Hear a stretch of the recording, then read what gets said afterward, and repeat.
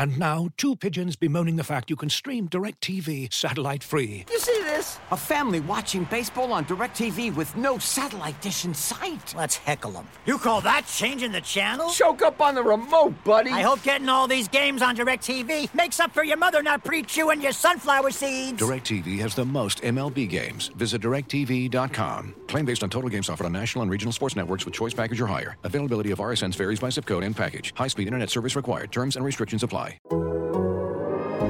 The Athletic.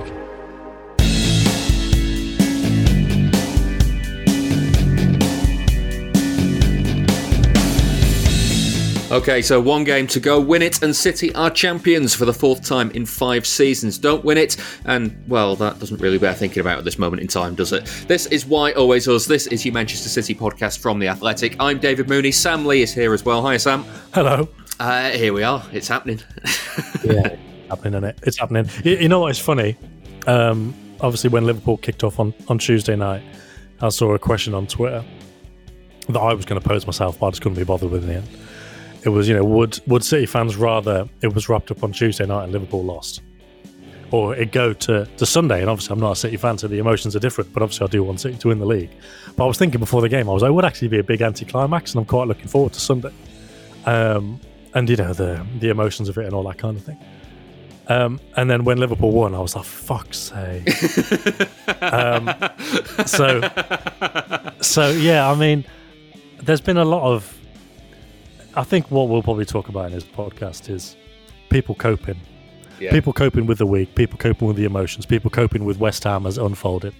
And I think my coping mechanisms are slightly different. But ultimately, we're all trying to cope with the same thing, which is City need to win this game on Sunday. And like you said, it doesn't bear thinking about if they don't. But it'll be fun to go through all those things. Yeah, I can't wait. You can read everything on City and more on The Athletic right now for £1 a month for 6 months. Just go to theathletic.com/Man City Pod and sign up. You'll get these podcasts as well without the ads. So go and sign up at theathletic.com/Man City Pod. You've sparked something a little bit there, Sam, because we'll come to West Ham in a second, because I'll talk you through my Tuesday, shall I? Because Tuesday morning, Tuesday lunchtime, I went over to the Etihad to do an interview with City for their final match day live pre-record stuff. And I was just chatting to some of the people there, saying I don't think Liverpool are not going to drop points tonight. I don't see anything like that happening. And I kind of got myself into the position of it'd be really nice for City to win the league for themselves on Sunday and actually go out, win the game, and get what they need to do. Because when I thought about it, we've not seen City actually go and do that since 2014 with Pellegrini, because the first Guardiola title was won when United dropped points. The second one was won away at Brighton, so we were all outside the Etihad. Well, some of us were outside the Etihad watching on the big screens, but it was done on an away ground. And then the third one was behind closed doors, and it happened anyway when United dropped points again.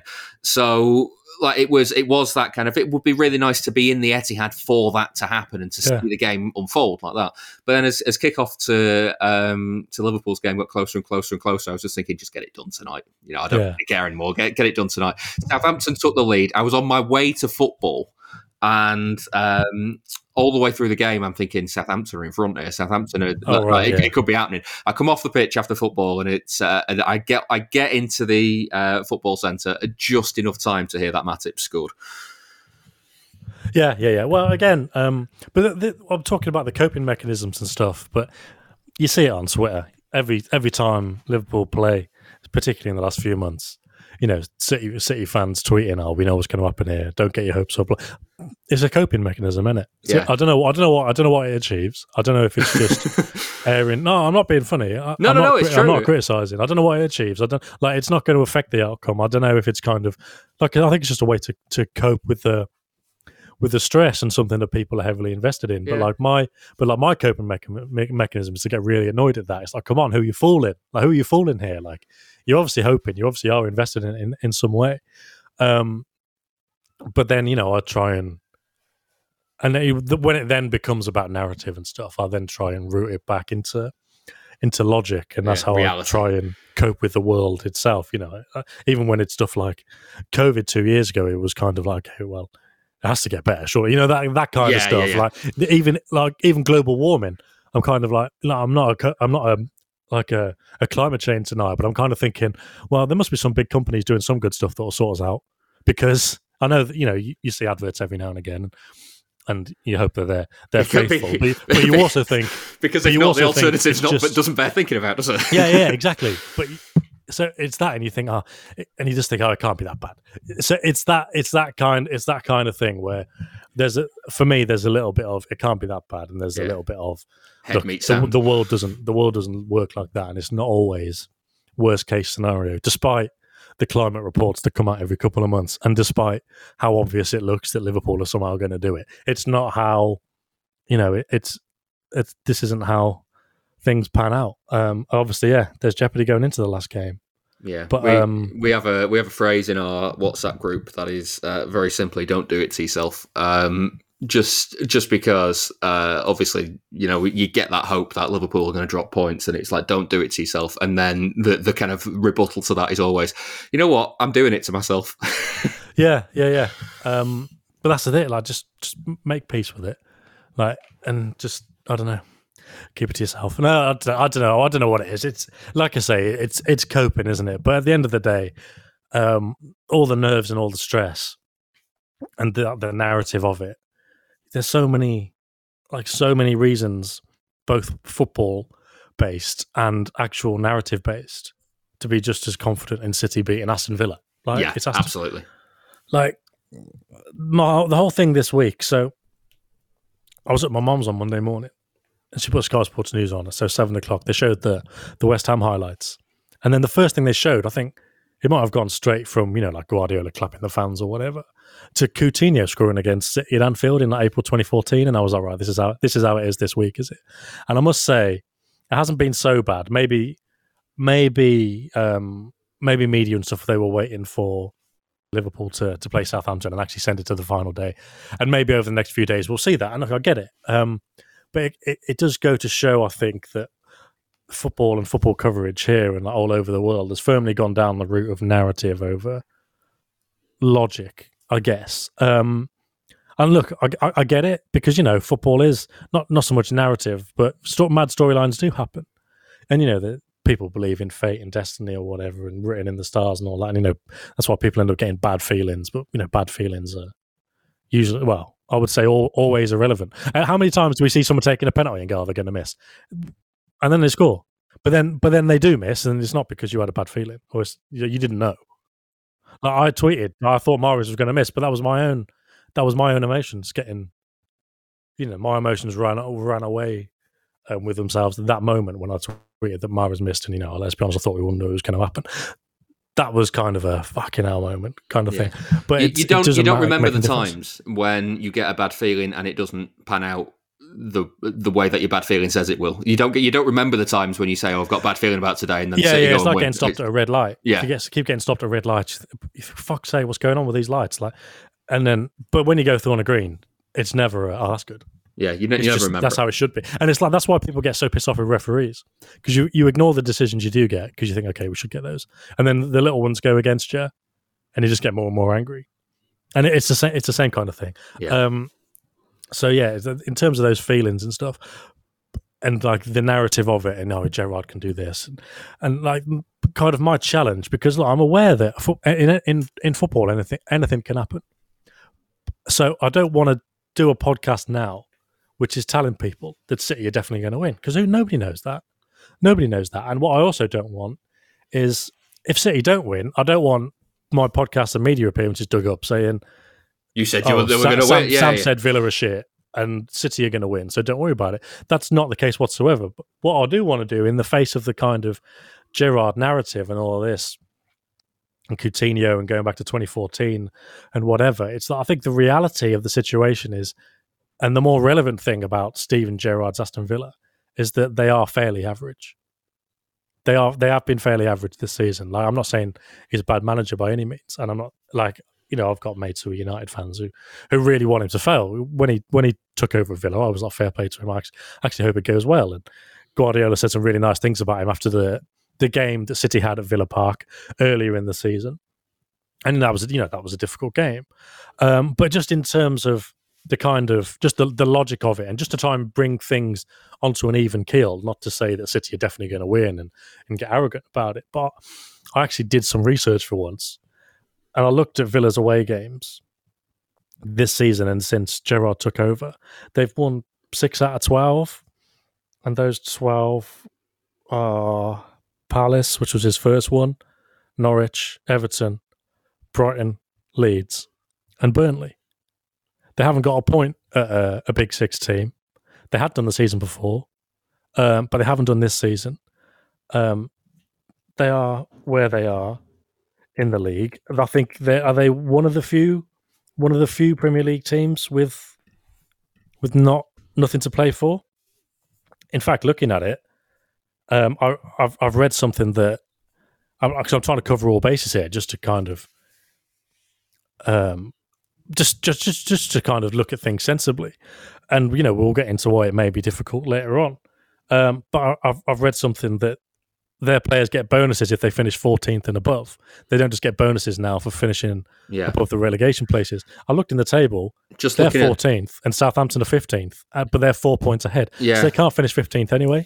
I was going to say, just looking at the table, they are destined to finish, I think, if my maths are spot on here, somewhere between 14th and 9th. I don't think they can get any... Well, they can't get any higher than 9th. They can't... I don't think they can drop any lower than 14th. So they are firmly mid-table. Yeah, they are like... this is the thing. I was thinking last night, so I'm a bit ill at the minute, and when you're ill and you just have kind of mad dreams and you're in and out of consciousness kind of thing. But like I couldn't, and my son's ill as well, so he was in bed with us, kind of snoring and coughing, and I couldn't get out of my head the kind of things I was going to say on this podcast, and it was driving me absolutely mad. So in the end, I just went and slept on the sofa because I just need to go away and think about something different. But here we are, so I've got no excuse. But I was thinking, who would you rather play on the last game, like on football merit? Because you've got teams that are worse than them in the table, but Everton, Leeds, and Burnley are scrapping. And look, I'd still say the City should beat them, but they've. I know there's games on Thursday night, but those teams, they might need to keep themselves up, desperately so. Obviously, Watford and Norwich. You'd want to play Watford and Norwich, but okay. I mean, Southampton are there, and they were lamentable, weren't they, on Tuesday? Yeah. But they've taken they've restricted City twice this season, and this is the thing about like Steven Gerrard's Villa. People are talking about Steven Gerrard's Villa because of the storyline, not because of what he makes them. And again, they could give City a really difficult game, but I'd be more worried if it was Patrick Vieira's Crystal Palace. Given the way the games went, I know City won, but just looking at the table here, Thomas Frank's Brentford, they were horrible games. Yeah. Awful games they were. Absolutely awful to watch, but basically City just got the job done. You'd kind of be okay with Leicester, but I think their threat on the break is there. West Ham... West Ham is West Ham. Kind of speaks for itself. Yeah, we saw that at the weekend. I guess we'll go into those games slightly, or maybe we'll pick up on bits here and there. And then above that, what have you got? So obviously, it's not really likely to be any of the members of the top six. You don't normally get massive games on the last day, do you? No. Brighton would have been quite nice, I guess. Newcastle had them recently. It was fairly easy, fine. That's basically, and Wolves, had them fairly recently, and obviously that was fine as well. But at the Etihad, where they could have defended, it was difficult. I'd kind of think that would be a difficult game. But Villa, and again, at no point am I saying City are definitely going to win. But I just maybe again, this is my own determination and desire to get to make life and football logical when it isn't. But yeah, I'm just saying, if you were going to hand pick an opponent, then Villa are one of the ones you might pick. Yeah, and look, Newcastle can get into the top half if they win. West Ham can finish above United if the results go their way. Leicester can finish above Wolves and get 8th. I'm not saying these are all things that teams will really be asked about pushing for, but like you said, Villa are they are where they are. But looking at it as well, because obviously they've got 2 games in hand, so they could get up into the top half. I suppose it'll be interesting to see what he does team selection wise. Because if he rests players against Burnley and goes with a full squad against City, then you think this is where the narrative kind of kicks in a bit, because he's obviously really keen to get the result. But I mean, look, loads of teams are really keen to get the result, and at the end of the day, City are really good. But also, if we're going to talk about the narrative of it, and look, I get it. You know, it kind of stresses me out a bit thinking, you know, Mahrez' missed penalty and Liverpool winning with that team last night, and you know the quadruple still on, them winning the cups with penalty shootouts. You know, all this thing. You know, it just feels like it's destiny or whatever. I get it as well, but and it does stress me out slightly, but just to kind of flip it on its head a bit, you know, there's some good narratives in City beating Villa. Jack Grealish scores the winner against Villa, gives City the title, 100 million, repaid in an instant.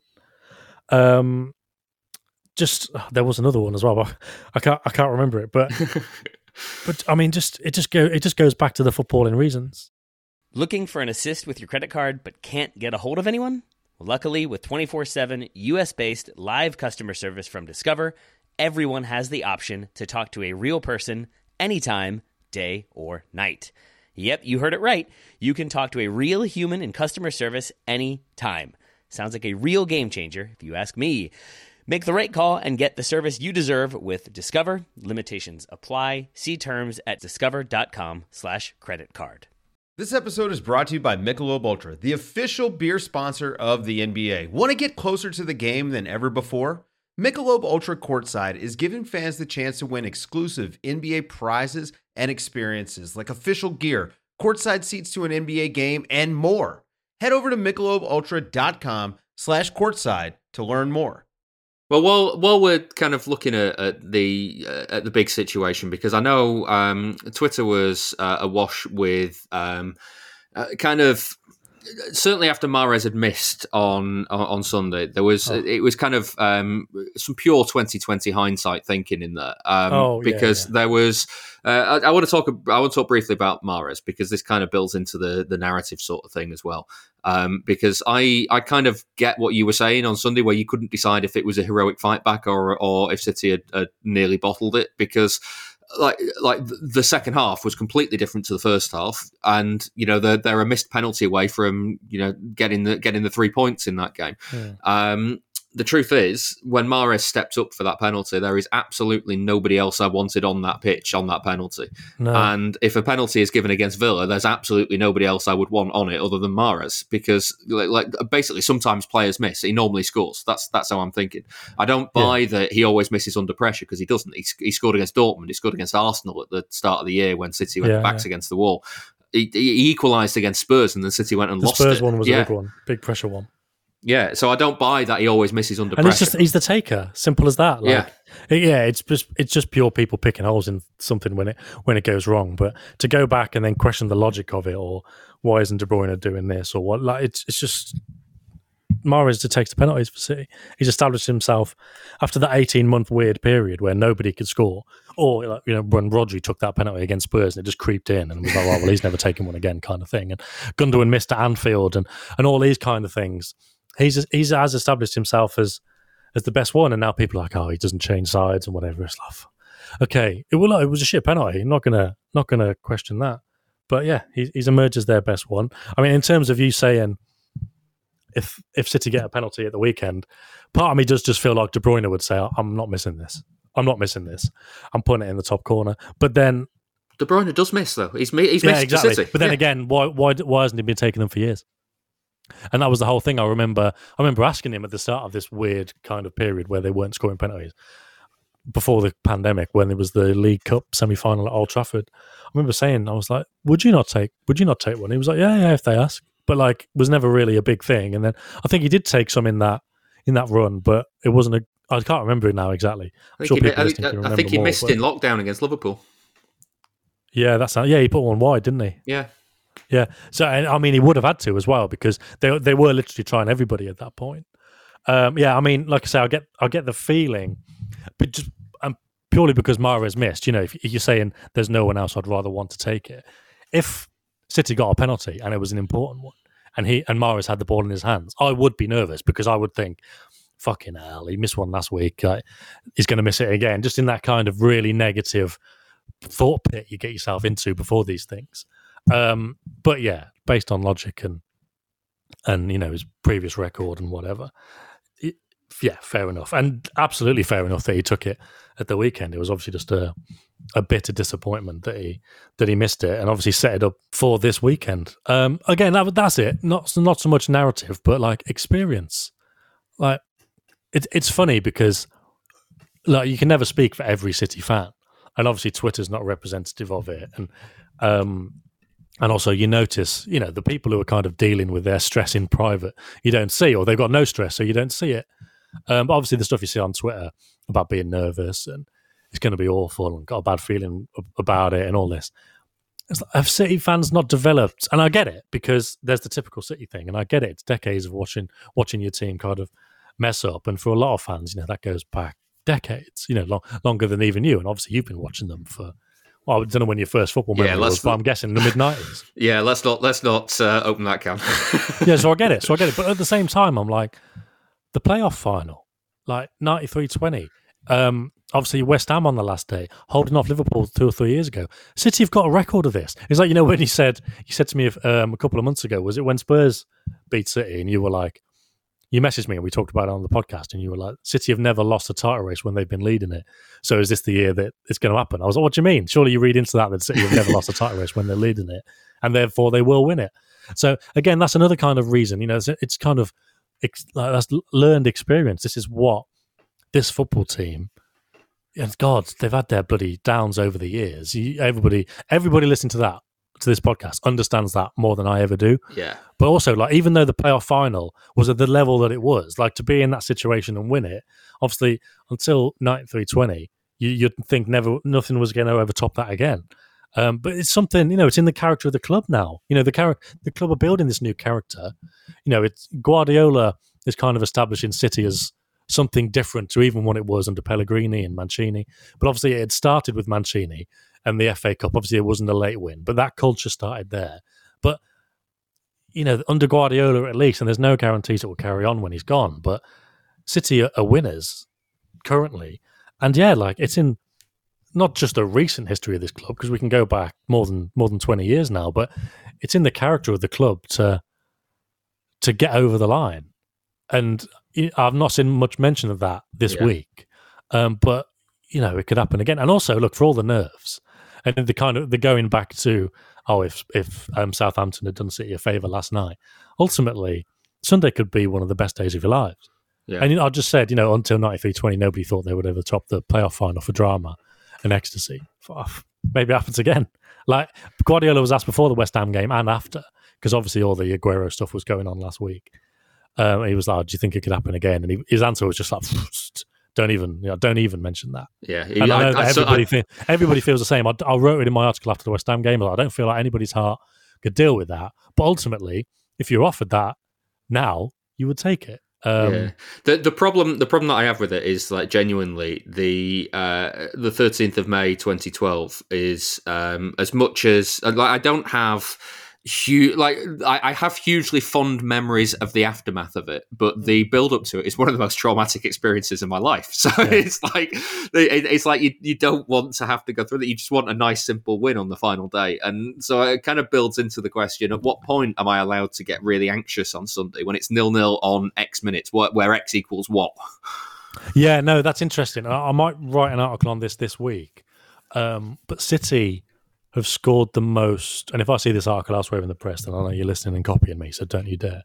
No, I'm joking. City have scored the second, this afternoon now. Yeah, City have scored the joint second most early goals, which is goals in the first 15 minutes of any team in the Premier League era. I think they've got 18, and that's in 15 matches. They're tied with Blackburn in 95, but they're one goal behind City from 2018-19. So that has been a kind of feature of their season, and undoubtedly that would be a bloody good start on Sunday. City, like, when there was De Bruyne's header against Real Madrid, like the second minute, like they it's a feature of their game. I asked Guardiola about it. He was just kind of like, oh, didn't know that. Not really sure. But, it shows we're well prepared, etc., etc. And I've not looked into it yet, but if I do the article, then obviously I'll look at games where they haven't scored early. And because, 15 games, there's still another 30-odd games they would have won without scoring early. So it's not the be-all and end-all. But yeah, so an early goal would obviously help. But in terms of the nerves, and like I say, if I'm trying to look at this game and what it means in its totality, are there reasons to be nervous beyond the narrative and Gerrard and Liverpool, written in the stars and all this stuff that is intangible? I mean, if you remember the Leicester game when Kompany scored, City were really nervous. It was terrible. It was a really, really edgy game. Maybe the same. I feel like there's more going to be an air of, I don't know why, and I might be wrong, but that night it just felt like, oh God, just win. Whereas I feel like on Sunday there'll be more of a, come on lads, that kind of get behind the team from the start. And look, if it gets to 15, 20 minutes and there's no goals, it'll be edgy. There'll be that come on City chant, which I don't feel is like a constructive chant, is it? It's not like a come on lads, it's a fucking get on with it kind of chant. Like I noticed that against Brighton the other week. And somebody messaged me because I'll put in an article and he was like, it goes back to the Main Road days, that one. I was like, okay. Yeah, so there's obviously something in that. The scoreboard at Main Road used to have these really dodgy clapping hands on the right. On the kind of like the digital display. It was like really shit graphics of these two clapping hands that used to say "Come on City," and the chant kind of mirrors that. Yeah, okay, but it was good against Brighton because there was that at first. And I was all the fans getting edgy here, but then there was more supportive. And God, I know this sounds proper. 2022, we should all have not inclusive football chants, but you know what I mean. Like it should all be a very nice, safe space, and we shouldn't clap and all this kind of stuff that the right go on about as if it's the end of the world. But like, if you are there to support the team, you don't want it to be edgy. You don't want the nerves to transmit to the pitch. So when City fans were singing "Stand Up for the Champions," that is more supportive, and I do feel like there'll be that against Villa at the weekend. Guardiola praised that against Newcastle, though, didn't he? I genuinely, when I was thinking about that Newcastle game, I didn't really remember too much difference between that and other games this season. But Guardiola was really happy with it. Yeah, I think so. But I'll tell you what I think was a big part of that. It was Liverpool drawing Spurs the night before. I think that changed. Yeah. I think that flipped things completely. And I mean, I do still think it'll be more kind of, I don't know. It will be edgy at times. If City don't score early, it'll be edgy, and there'll be groans and stuff. You couldn't have a final day without it. Unless City's got after 2 minutes, then after 10, and then all of a sudden it's all right. And that would be quite hilarious, actually. But he did. I do think Liverpool dropping points helped that. It changed the disappointment from the Real Madrid loss to the increased chances of winning the Premier League. I do think that really helped. But the other thing I was going to say in terms of nerves and stuff is there was it was fairly chaotic, that Newcastle game, for a while.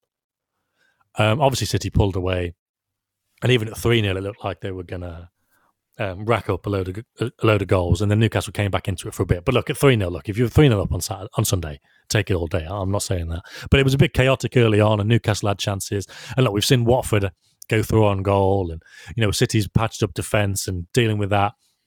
It's not going to be ideal. If Walker, Stones, Diaz and Cancelo were playing at the weekend, and I know Walker said that he hopes to be fit, and I couldn't tell you. The players have had a couple of days off, so I don't know what the training's been like. But if they were there, you'd be even more convinced. So yeah, the defence is a bit of an issue. Like, I wouldn't be surprised if, maybe this is a bit of scapegoating, but I wouldn't be surprised if Cancelo did something fucking mental on the halfway line and Danny Ings ended up running through on goal, and maybe he finishes better than he did against Alisson, or maybe, Alisson's better at stopping shots than Ederson is. I don't know if that's a debate for another day or for now, because that kind of debate has really reared into view recently, particularly after the weekend. Yeah. And I know we said we might pick up bits of the West Ham games as we go through, but well, there's two bits in there I had thought about. One of them was Ederson, and not the first goal, the second goal, but also Fernandinho in the back four over Ake. Is Ake just not fit? Well, I asked somebody who knows him, knows him very well, and he was like, "I genuinely don't know." I was like, "Come on, come on!" I was like, "I wouldn't even do an article or whatever. It's just, I just want to know, we'll take it from there, kind of thing. Yeah, I mean, if Ake's fit, he's got to play. He's got to play. But yeah, so like Gary Neville did a good analysis of City's changes after half time, but like my head was not in a space to kind of tactically analyse what was happening against West Ham. I was all over the place. And I actually remember, so at half time, I was messaging another journalist who covers City, and he was like, "My head's gone here." And it was at the time, it was half time. Everything you see on Twitter was, "We fucked it. Liverpool are going to score 6 against Southampton, 5 against Wolves, and then we fucked it. It's over." Genuinely, there was loads of that. And again, like the reason that I kind of rail against that is just because it kind of plays on my fears as well. So transfers are even worse, but it's even worse because then, like for Grealish, I ended up kind of being the lightning rod of that inadvertently. People were coming to me for it, and Villa fans were coming to me, giving me shit for it, and everyone's kind of anxiety about the transfer not happening was kind of not just there that I could see on Twitter, and obviously I could take myself away from that, but it was kind of messages to me and ads to me and stuff like, what's going on with this? It's gonna fall, and it's not good for the kind of that collective kind of worry. Yeah. Is not good for like an individual's mental health, really. But I remember messaging my mate and I was saying, my emotions want to say that City have absolutely fucked it here, because all those tweets, and I get where they're coming from, because it's just pure emotion and disappointment. And obviously they were kind of compounded by all those stats about City being behind at half-time and hardly ever turning it around, City being 2-0 down at half-time and never turning it around. It looked bleak, and I completely got it. And like I said, I've kind of felt the same, but I was able to kind of say, my emotions want to say that they fucked it, but I know that isn't how it works. Like, there's still a long way to go, kind of thing. A lot that can change, and obviously, yeah, the second half was much better. But yeah, so Gary Neville kind of did a tactical analysis of where things had changed, and it was true. It was everything he said made sense. Although he said Grealish was still making. He compared Grealish and Mahrez, and there was more passes backwards in the first half, and second half they were more forwards.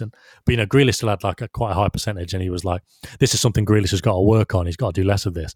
And it's like, yeah, okay, we all want to see more from Grealish, and basically what we want to see from Grealish is what he did at 4-5-0 against Newcastle when he just rinsed the right back, and set up Foden. We want to see that every week. But also with that, I did think, well, we know that half of his role is to get the ball wide and then give it back to Rodri or Cancelo. Obviously, Cancelo wasn't there the other day, but give it back to them. That is a backwards pass, but that's what he's asked to do. So that was one thing. But anyway, in terms of the tactics and stuff, the approach was different. City were much better after half time, but the defending was worse in the second half. Like the isolated moments, because City defended well in the first half, apart from shitting the bed twice. And City defended well in the second half, apart from shitting the bed even worse twice. Like, genuinely, I put it to you, that Sam. back pass, which Ederson kind of, I don't know, did I don't know, like it. I saw people blaming Ederson for it and saying Laporte had it under control, but I guess I don't know. But that back pass, and then Zinchenko thinking, I'm going to turn around and play this back in field, but not just into danger, but into like the worst danger you can imagine. It was fucking abysmal. And then Fernandinho trying that back pass, and look, it was just a mistake, but it needed to go 40 yards, and it went about 10. Yeah. And Antonio chipped it over. You think, and that was at 2-1. Like, it was unbelievably bad. And yeah, that is why you hope at the weekend that at least Ake is going to be available. But then again, like loads of times we've said, Fernandinho, or we thought that he hasn't got it in the tank. And look, he's not the Fernandinho of 2 years ago, 3 years ago, 5 years ago. Obviously not. But if Fernandinho does play, okay, would I be surprised if he shit the bed? No. But would I be surprised if he had a great game? I wouldn't either. Also no, yeah. I also put it to you, Sam, that if you have already shit the bed, more shit in the bed does not make things any worse, really. Well, no, but I mean, obviously, look, that point that helps. And look, I suppose now with the goal difference is what now? 6.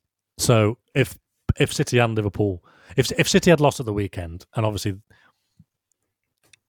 what would the situation even be? I'm confused. For it to go to goal difference, Liverpool would have to draw and City would have to lose. Oh right, yeah. So if City had a loss at the weekend, they would have been level on points. Of course, that's why it would be goal difference. Absolutely. Yeah. And yeah, so obviously if City were to win, because I was actually thinking when we were coming out of Wolves, and again talking about feelings, I was not convinced, but I was like, City are going to drop points at Wolves. I can feel it. And they were great. And I was like, they'll be fine at West Ham. And they weren't. So, the feelings, unless my feelings are just less telepathic than everyone else's. But it's just bollocks. But I did remember coming out of Molineux thinking, I do not want it to go into the goal difference on the last game of the season. It'd be quite fun.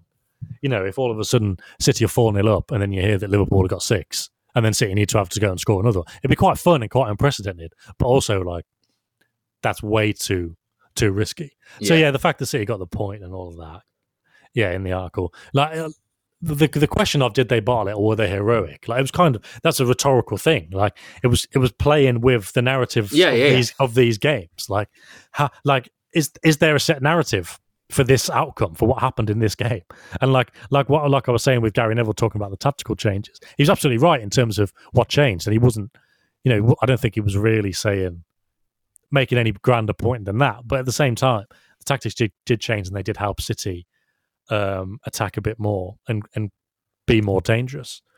But the mistakes at the back were worse in the second half than in the first. And it really could have got messy. But like I said, I think fair play to them for coming back into it with a bit of luck on the own goal. And Mahrez missed it. It is what it is. It's not a sign that Liverpool are going to win it because Mahrez missed a penalty. It's not how it works. But I am the one narrative I'm concerned about, because it would sum up the whole season and you wouldn't be able to avoid it. Although the fact that they've signed Haaland would mean that it's immediately moot. Is if the whole season came down to City not having a striker or perceived not having a striker. If they miss their chances at the weekend, then it's number 9 to put. We've said all season, and Guardiola said, look, when City won 5-0, and people are, maybe you don't need a striker after all. And Guardiola's always said, look, when we lose, you're going to come and ask me, do we need a striker? And that's exactly how it's panned out. And can you imagine if they don't win this game and therefore the league because of not having a striker? That's the one that. It doesn't make any difference to what's actually going to happen. But City at home got a great record. Villa away, not got a great record. There's plenty of reasons to go into it and be confident. But in terms of the recurring narrative and everything that would happen afterwards, like you say, it's kind of doesn't bear thinking about. Looking for an assist with your credit card, but can't get a hold of anyone? Luckily, with 24/7 US-based live customer service from Discover, everyone has the option to talk to a real person anytime, day or night. Yep, you heard that right. You can talk to a real human in customer service at any time. Sounds like a real game changer if you ask us. Make the right call and get the service you deserve with Discover. Limitations apply. See terms at discover.com/creditcard. Victorinox, the makers of the original Swiss Army knife, have been a reliable companion for life's everyday challenges, mastering functionality, innovation, iconic design, and uncompromising quality with its products. The Victorinox Swiss Army knife provides you with all the things you don't think about until you need it. Tweezers, a screwdriver, and even a corkscrew. With the Victorinox Swiss Army knife, you can be prepared to master everyday life. You can find Victorinox Swiss Army knives at Dick's Sporting Goods. Going to finish, Sam, with some questions from Twitter. Chris Booth says, what's your view on Guardiola's recent demeanour and comments in press conferences, particularly comments about Liverpool and the personality stuff? Is it saltiness or top-birting? The personality stuff? What am I missing with the personality stuff? He's been talking about... Yeah, of course. I mean, given it was me who was fucking moaning about it to anyone who would listen for 3 or 4 days, and it was me who asked Guardiola about Evra as well, because I just thought he might. Well, I just thought, there's no point in me talking about how rubbish it is. You may as well let Guardiola make the point himself. That's if it had been asked, if that kind of allegation had been put to him at any point, say allegation, it's not that deep, is it? But if it's been put to any point over the last 5 or 6 years, you would have said it the same. The stuff about everyone supporting Liverpool, look, I know everyone's going to say, well, it's true. And it seems like there's been an article every day since then. The City fans have quote tweeted and said Pep was right. And like I said in the article, the idea of some deep-rooted media agenda is just patently not true. But, sometimes it's a little easier to understand. And so I know City fans are going to say, well, he was right. But it's not the fact of whether he was right or not. It was just why. And the dig about, Liverpool, well, they're not such a force in the Premier League because they've won one title in 30 years. Why do that then? But Obviously, I don't know, maybe hurting a bit after the Real Madrid game or whatever. But no, in terms of like comments and demeanor and whatever, like as soon as the words of that question were being formed, I was like, no, seems I think absolutely fair enough. I think he feels like he's having a lot more fun at the moment. I think it seems like I don't know if it's the human interaction in press conferences is back and that sort of thing, but it feels like he's enjoying himself a bit more. And it kind of, I guess it kind of builds into this question from Stu. Stu says, Pep says he could be here for another 10 years. I've not seen him say that actually, but I'm happy for him to. He said it a lot in the kind of hypothetical thing. Oh, did he?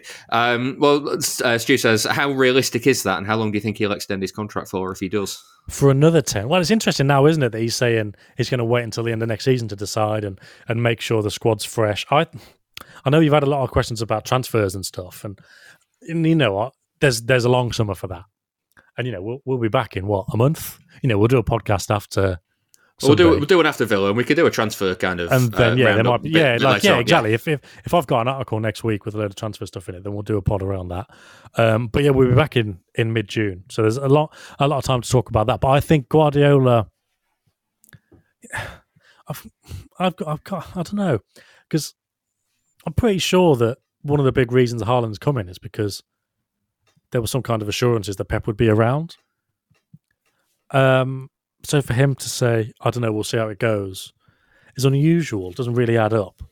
And then on the other hand, I don't know if this adds up to what I was just saying then, and going back to the kind of squad rebuild and transfer stuff, and people, I saw one question saying, you know, if City don't win on Sunday, would that be a bigger rebuild? I mean, no, they wouldn't. You know, because they've not had a shit season. You know, if they were terrible and way off it, then they'd have been planning a big rebuild for ages. If it was a 2020 style season. Yeah, exactly. But they've not had any reason to do that. You know, messing up one game. And again, like I say, if we're putting it down to chances being missed or whatever, then they've already signed Haaland anyway, so fine. And look, if it's problems at the back, well, okay, half of their defenders are out. So what do you do there, really? So no, they wouldn't go suddenly, oh shit, we need loads of extra players. And like, who would it be? But it's weird with their transfer business in the sense that, you know, there's a lot of players you could leave. A lot of players are out of contract next year, but there's not too many plans to bring a load of players in. You know, if Jesus go in, there's a decent chance Sterling goes, as long as, you know, I know David Ornstein did a story last week saying he wants an elite club. And I mean, if those elite clubs are what?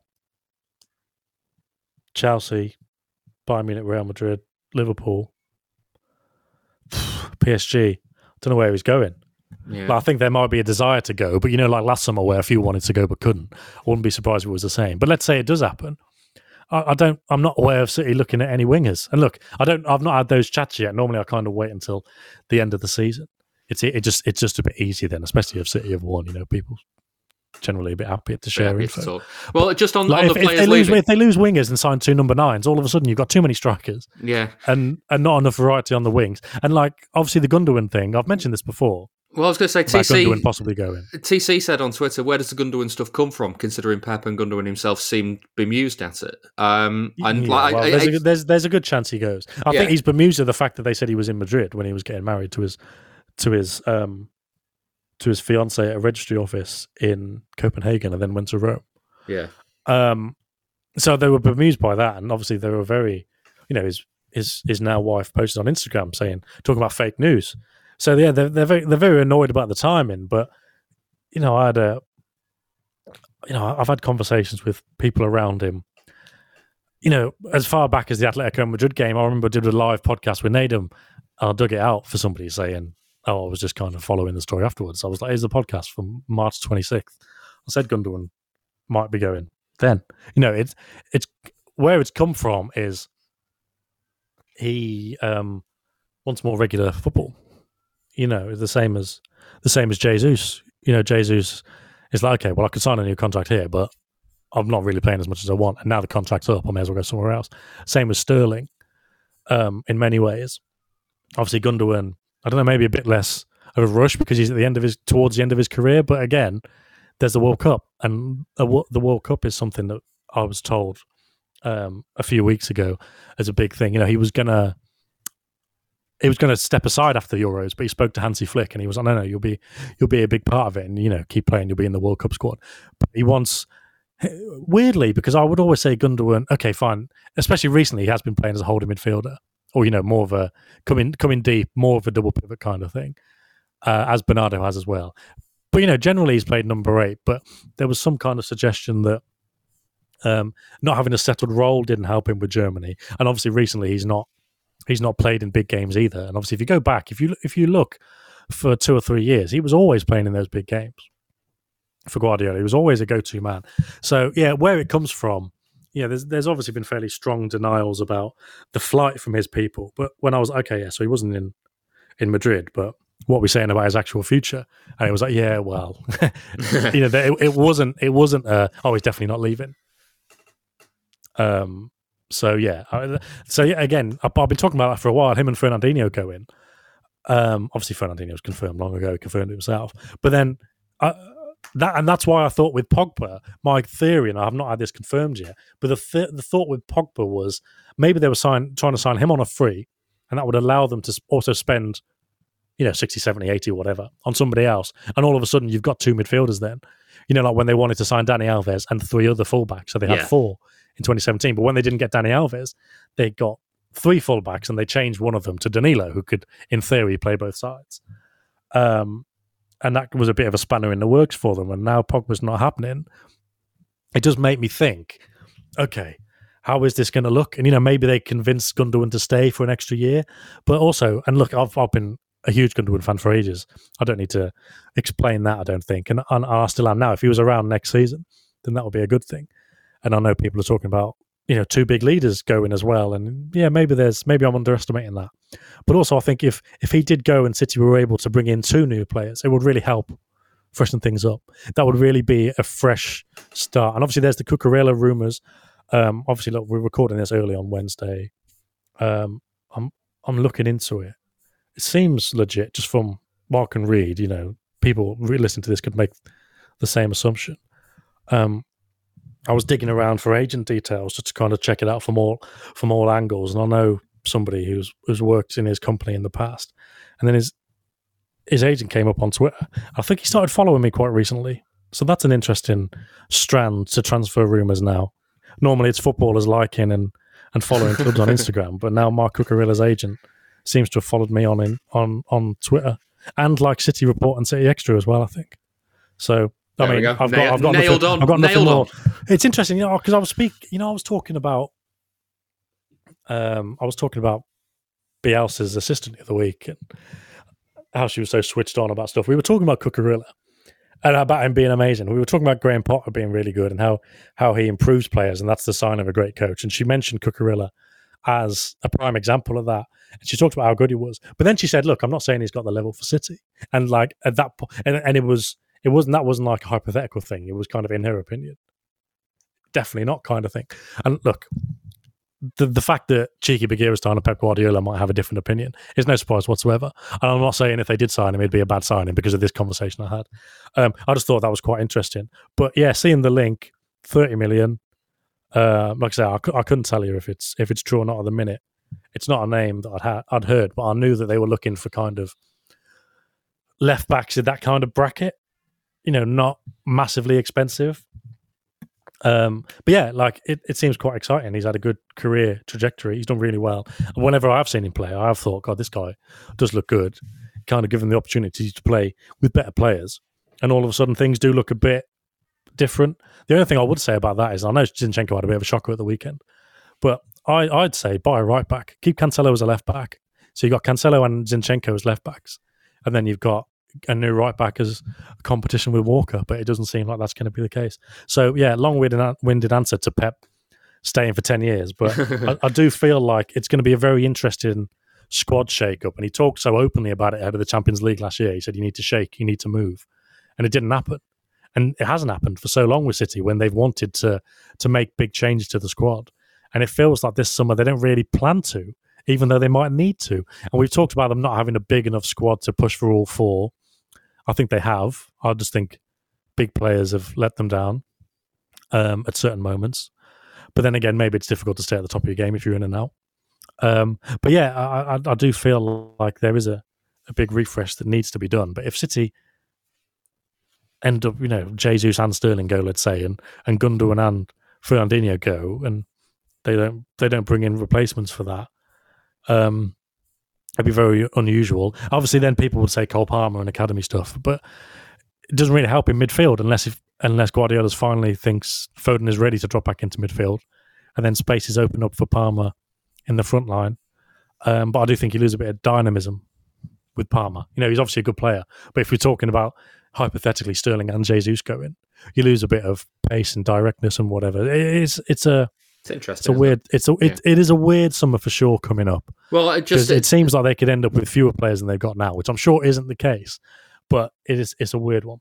Just to throw into the mix of all of that as well to finish on, Sam, Johnny Fingers asked, as we thought he'd be playing with Kane when we bought Grealish, do you think that next season when we have Haaland, we'll see the best of Jack Grealish? I think, yeah. I mean, I always thought that with Grealish, the second season would be better than the first. I think we've talked about this a lot. I think that with Haaland, there'll be an adaptation process, but I've said this before, but I think that even while he's adapting, I think the likelihood is that he scores a load of goals anyway, to the extent that the media and fans aren't questioning him. I've used this analogy before, but basically like Guardiola and Aguero in their first season together. Aguero was still scoring loads of goals, so we weren't really pointing fingers at him. It was Guardiola saying he needs to do this, he needs to do that, and then he did it. And it was Guardiola mentioning it. In terms of media coverage or whatever, there was often journalists going into press conferences before games and after saying, Aguero's amazing, isn't he? Must be great working with him. And then Guardiola was the one who said, actually, he needs to do this, he needs to do that.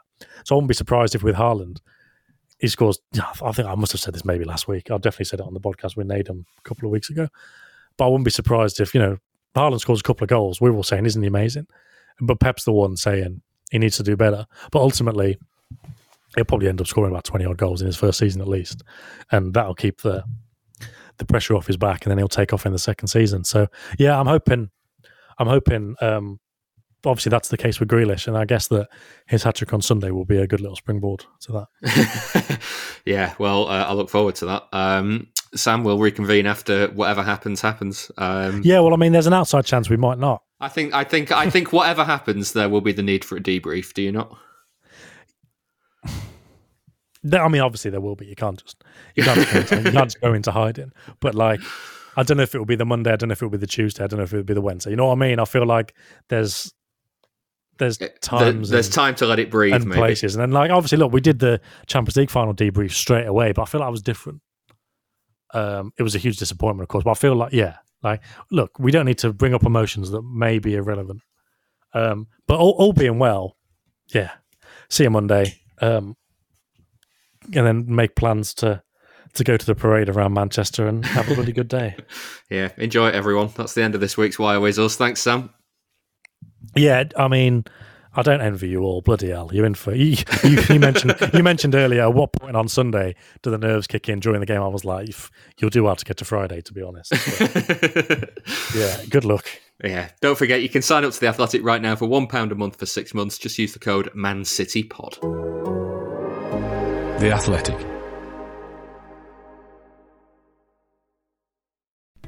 As you've probably heard by now, we've teamed up with BetMGM this season. We'll be using BetMGM lines to make all of our picks, and we'll have special offers for our listeners each week. If you haven't signed up for BetMGM yet, use bonus code The Athletic, and you'll get a 1-year subscription to The Athletic, plus up to a $1,500 first bet offer on your first wager with BetMGM. Here's how it works. Download the BetMGM app and sign up using bonus code The Athletic. Make your first deposit of at least $10. Place your first bet on any game and claim your voucher for a 1-year subscription to The Athletic. See BetMGM.com for terms. U.S. promotional offers not available in D.C., Mississippi, New York, Nevada, Ontario, or Puerto Rico. Gambling problem? Call 1-800-GAMBLER. Available in the U.S. Call 877-8-HOPE-NY or text HOPE-NY 467-369 in New York. Call 1-800-NEXT-STEP in Arizona. 1-800-327-5050 in Massachusetts. 1-800-BETS-OFF in Iowa. 1-800-270-7117 for confidential help in Michigan. 1-800-981-0023 in Puerto Rico. First bet offer for new customers only in partnership with Kansas Crossing Casino and Hotel. Don't forget, if you haven't signed up for BetMGM yet, use bonus code The Athletic, and you'll get a 1-year subscription to The Athletic, plus up to a $1,500 first bet offer on your first wager.